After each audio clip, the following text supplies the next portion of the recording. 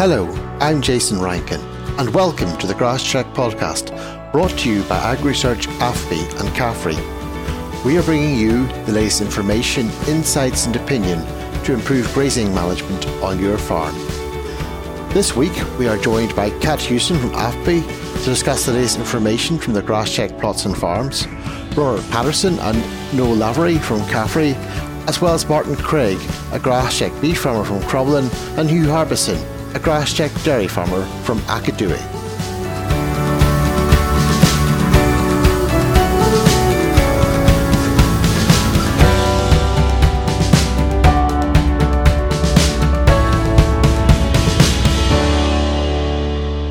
Kat, grass growth has again been a bit of a roller coaster during 2021 with a late spring, a massive peak followed by an early summer drought to what is turning out to be a very mild back end. What is current grass growth like compared to the seasonal norm? Hi, Jason. So it's been another interesting year. And as you say, we've had two big factors that were impacting on the grass growth curve, that very long and cold spring and a very dry summer. But what we've seen in more recent weeks is really some truly exceptional October weather. Has been much warmer by several degrees at times and much more settled than we'd normally see. So that's produced much better grass growth than we'd expect at this point in the season.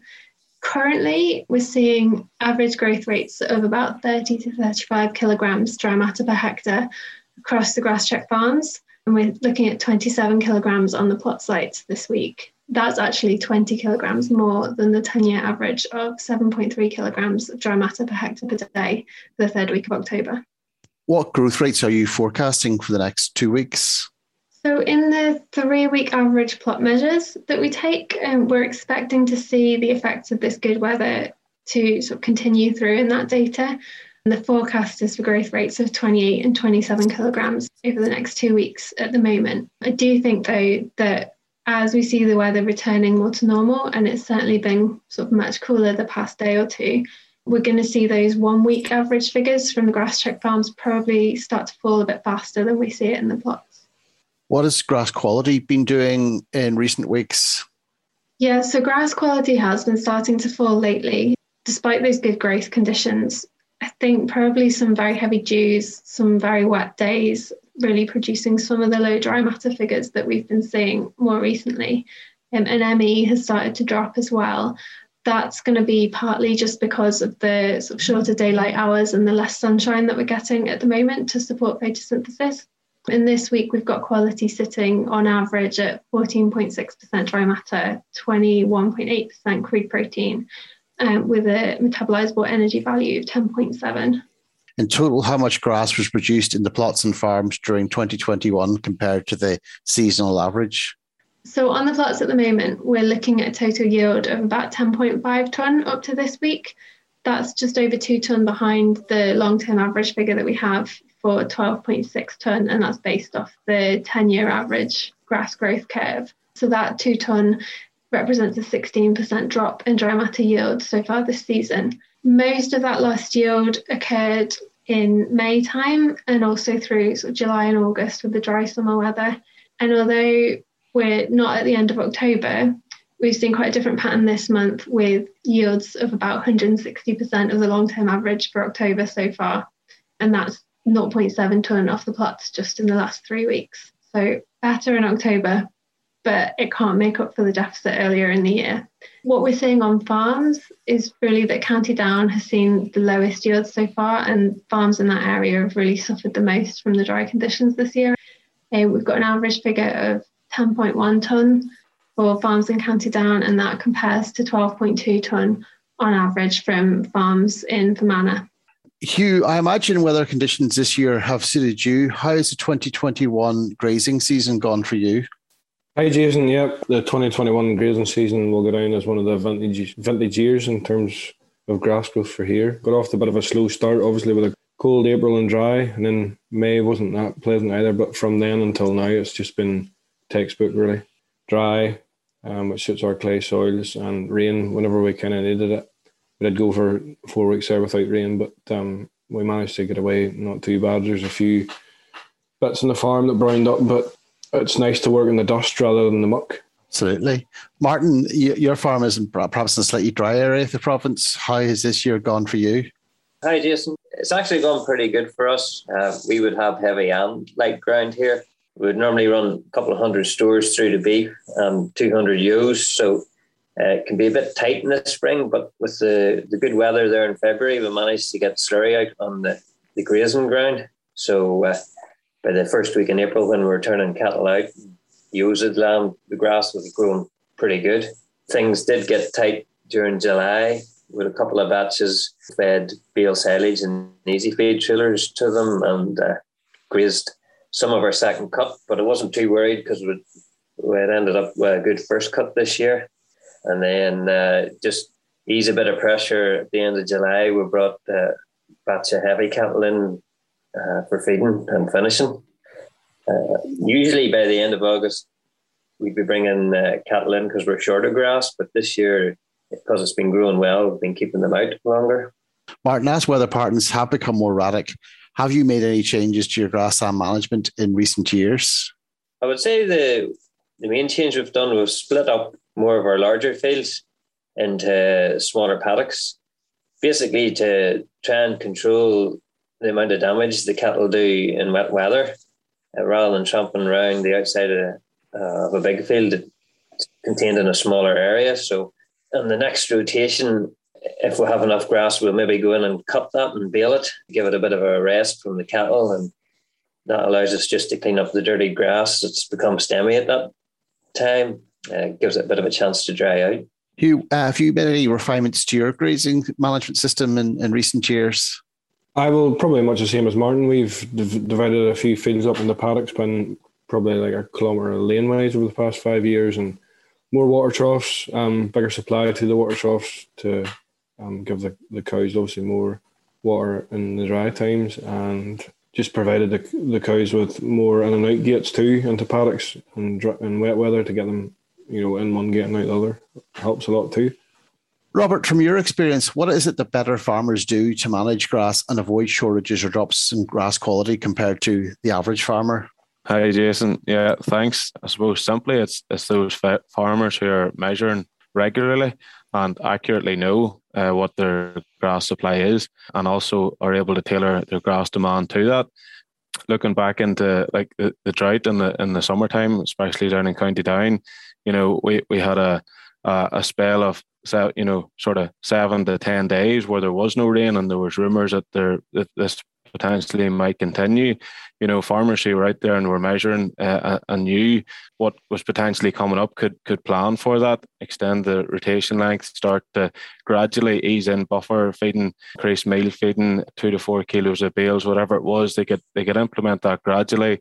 There was no sudden abrupt changes in the cow's diet, and at the end of that, they still had a grass wedge, and they were able to come out of that an awful lot better.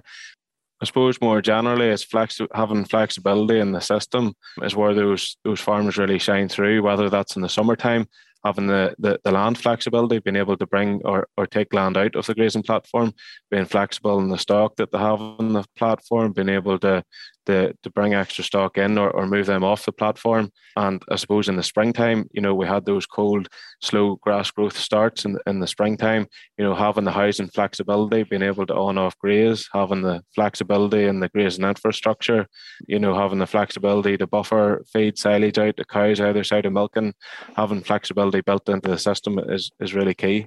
No, in a similar vein, what do you see the better beef farmers do differently in their grassland management? Yeah, thanks, Jason. Basically, I agree wholeheartedly with what Robert was saying. When Robert was talking about the dairying situation there, I would say it equally applies to what the better beef farmers are doing as well. We all know the familiar saying, if you don't measure it, then you can't manage it. So, first and foremost, I would say you need to measure grass. That'll mean you have a continual and accurate assessment of your grass availability. And with that, then, you'll be able to respond to either a surplus of grass or a deficit. Following on from that, then, you need to be able to plan ahead. So, what will I do if there is a surplus? For example, will I take out a paddock as round bales with your cut of silage? And the flip side to that then, what will I do if there's a deficit? Will I reduce demand, example, through a bit of supplementary feeding? Or will I increase the supply, for example, bringing in some silage ground into the rotation? So I suppose basically just to sum up, Jason, the two key points for me would be measure grass and be able to plan ahead for the what ifs. Martin, what's the grazing situation on your farm currently? Current cover on the farm's around 2,800. We still have about 70 cattle out. Growth's been good. I think it was 50 kilos of dry matter per hectare last week, although, as Kat said, we're expecting that to go down with the colder nights and just general colder weather during the day. We're grazing down to about 2,200, 2,400 residuals, and then we just use the sheep to follow after the cattle and clean that up. Hugh, what's the grazing situation on your farm at the moment? Yeah, well, the cows are obviously the Milton cows are obviously in full time. They're autumn calving, so they're freshly calved. They come in on Monday. The average farm cover of the farms there is 2,500. We moved 40-year-old heifer calves back onto the farm to try and graze some of the higher covers. But we were very fortunate this year. We calve all our cows outside in September, and they went straight to grass for a month after the calves. So we're fairly well on top of the grass this year. No heavy covers going into the winter time, which is nice, which makes a change over the past few years. So we've some of the paddocks shut off too that we're going to go to in the springtime already. So they're shut off and ready to go for the spring after being cleaned out with dry cows. So things are looking good this year, and hopefully we'll carry out a bit of quality of the grass through to the springtime. Thanks, Hugh. Robert, given the current conditions, it might be very tempting for farmers to just keep grazing on and on. What are the key steps farmers need to take to set up the grazing platform for the spring? Yeah, thanks, Jason. Obviously, the quality of grass in the springtime is well documented, and really good protein and energy in the grass in the springtime. And not only the benefits for the stock of getting out early in the springtime in terms of milk production or beef or lactating ewes or whatever it is, but also the benefits of the sward and how that'll set that sward up through the rest of the season and getting those covers grazed off and getting light down into the sward. I suppose the grass year really starts in August time, and it's managed in that autumn period to try and set the spring up, which is where your profitability is going to be made or lost. And I suppose this time of year, with two targets, we're trying to extend the grazing rotation into the back end, extend those number of days of grass, but still having that eye on what's going to happen in the springtime. And I suppose maybe ideally starting to work back from what our closing cover really should be. Ideally, the 20th of November should be, your average farm cover should be 2,150 to 2,200 kilos of dry matter per hectare. And ideally, this should be as flat a wedge as possible. Covers, really high covers or really low covers aren't ideal. Covers going into the winter over 3,000 kilos, there's going to be a lot of deterioration in that sward over the winter with the cold and wet conditions. You're going to have increased grazing intensity in the springtime per hectare to get that grazed out. That's probably going to be utilised fairly poorly. You're going to risk poaching, and also it's going to take that sward longer to recover in the springtime, potentially creating that deficit going into your second rotation. And equally, low covers, going to suffer over the winter too. And really, you're not going to have great trafficability on those covers come the springtime. So ideally, most farms would have traditionally been talking the 1st of October for starting to close up those paddocks going into the final rotation on a 40-day rotation. But as we've seen, growth rates have kept very high this year compared to the 10-year average. And potentially, there's going to have to be flexibility in that final rotation this year. Maybe some of those paddocks grazed from the 1st to the 10th might have to be grazed again to try and get that average farm cover down low enough. The issue with making the 10th of October the start of your final rotation is that potentially you're going around that last rotation and you don't get to the end of it because you have to be realistic. A lot of cows probably aren't going to be out grazing on the 20th of November. So going into that final rotation, targeting grazing those higher covers first. Those covers will need longer to recover, and the regrowth is going to be lower, so it'll give those covers longer to recover before the 20th of November. And it also means that if you're grazing your lighter covers towards the end of your last rotation, worst comes to the worst and you have to abandon your grazing, well, it's not the end of the world and those covers aren't as high going into the winter time. So a balanced approach, and every farm's different. There's going to need to be flexibility, and I would just say keep measuring while your cows are grazing, keep measuring and try and aim for that 2,150 to 2,200 on the 20th of November. Going into next spring, it looks like fertiliser prices will be increasing quite significantly. What steps can farmers take to make sure they make the best use of what is becoming a very expensive product? Well, Jason, I think we should always be trying to make the most efficient use as possible of chemical fertiliser, regardless of price. But having said that, obviously with the predicted prices coming into next spring, this is going to bring it into real focus. There's a number of areas which you can focus on. For example, regular soil testing and correcting soil pH levels by applying lime. That's going to increase the efficiency of your fertiliser use. For example, at a soil pH of 5.5, you're only getting approximately 75% efficiency of your nitrogen use. But this will increase to approximately 90% if you increase the soil pH and bring it up to around 6. Another thing you can do is you should be trying to make the best possible use of the nutrients which you have available on the farm. Spread slurry as early in the growing season as possible to get the best response from the nutrients which are available in the slurry. Another aspect on that subject of slurry spreading is, again, where possible, to use low emission slurry spreading equipment. For example, a dribble bar or a trailing shoe, because this is then going to reduce your losses of nitrogen from slurry during the spreading operation. You should also be then targeting your less productive swards for reseeding. Newly established swards are going to have a better response to fertiliser than the response that you're going to get from older swards.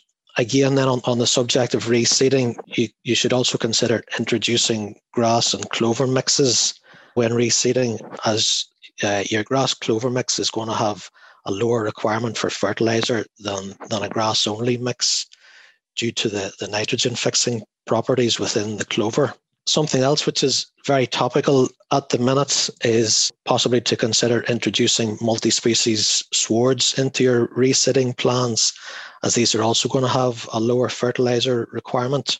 What I would say first and foremost would be regular soil testing to then allow you to correct any soil fertility issues, which will then allow you to get the most efficient use out of the fertiliser which you're using. So finally, Hugh, on your farm, you have some good, I know I was up there recently, and you have some good clover swards. And I know you've recently established some multi-species swards. How have these gone for you? And do you hope to be able to reduce the amount of chemical N you apply in future? Yeah, well, that's the plan. I think we're probably going to be strong-armed into using less artificial nitrogen just because of the price of it.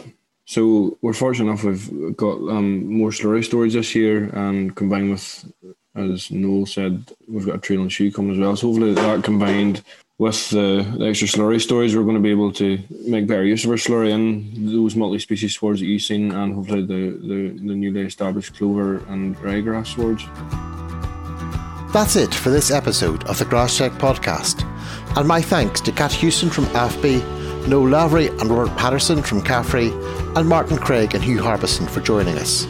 Don't forget to rate, review and subscribe to the podcast. You can listen on Apple and Google Podcasts as well as Spotify. For more information, you can go to the GrassCheck website, www.agresearch.org/GrassCheck, and the GrassCheck social media channels. This is the final GrassCheck podcast for 2021.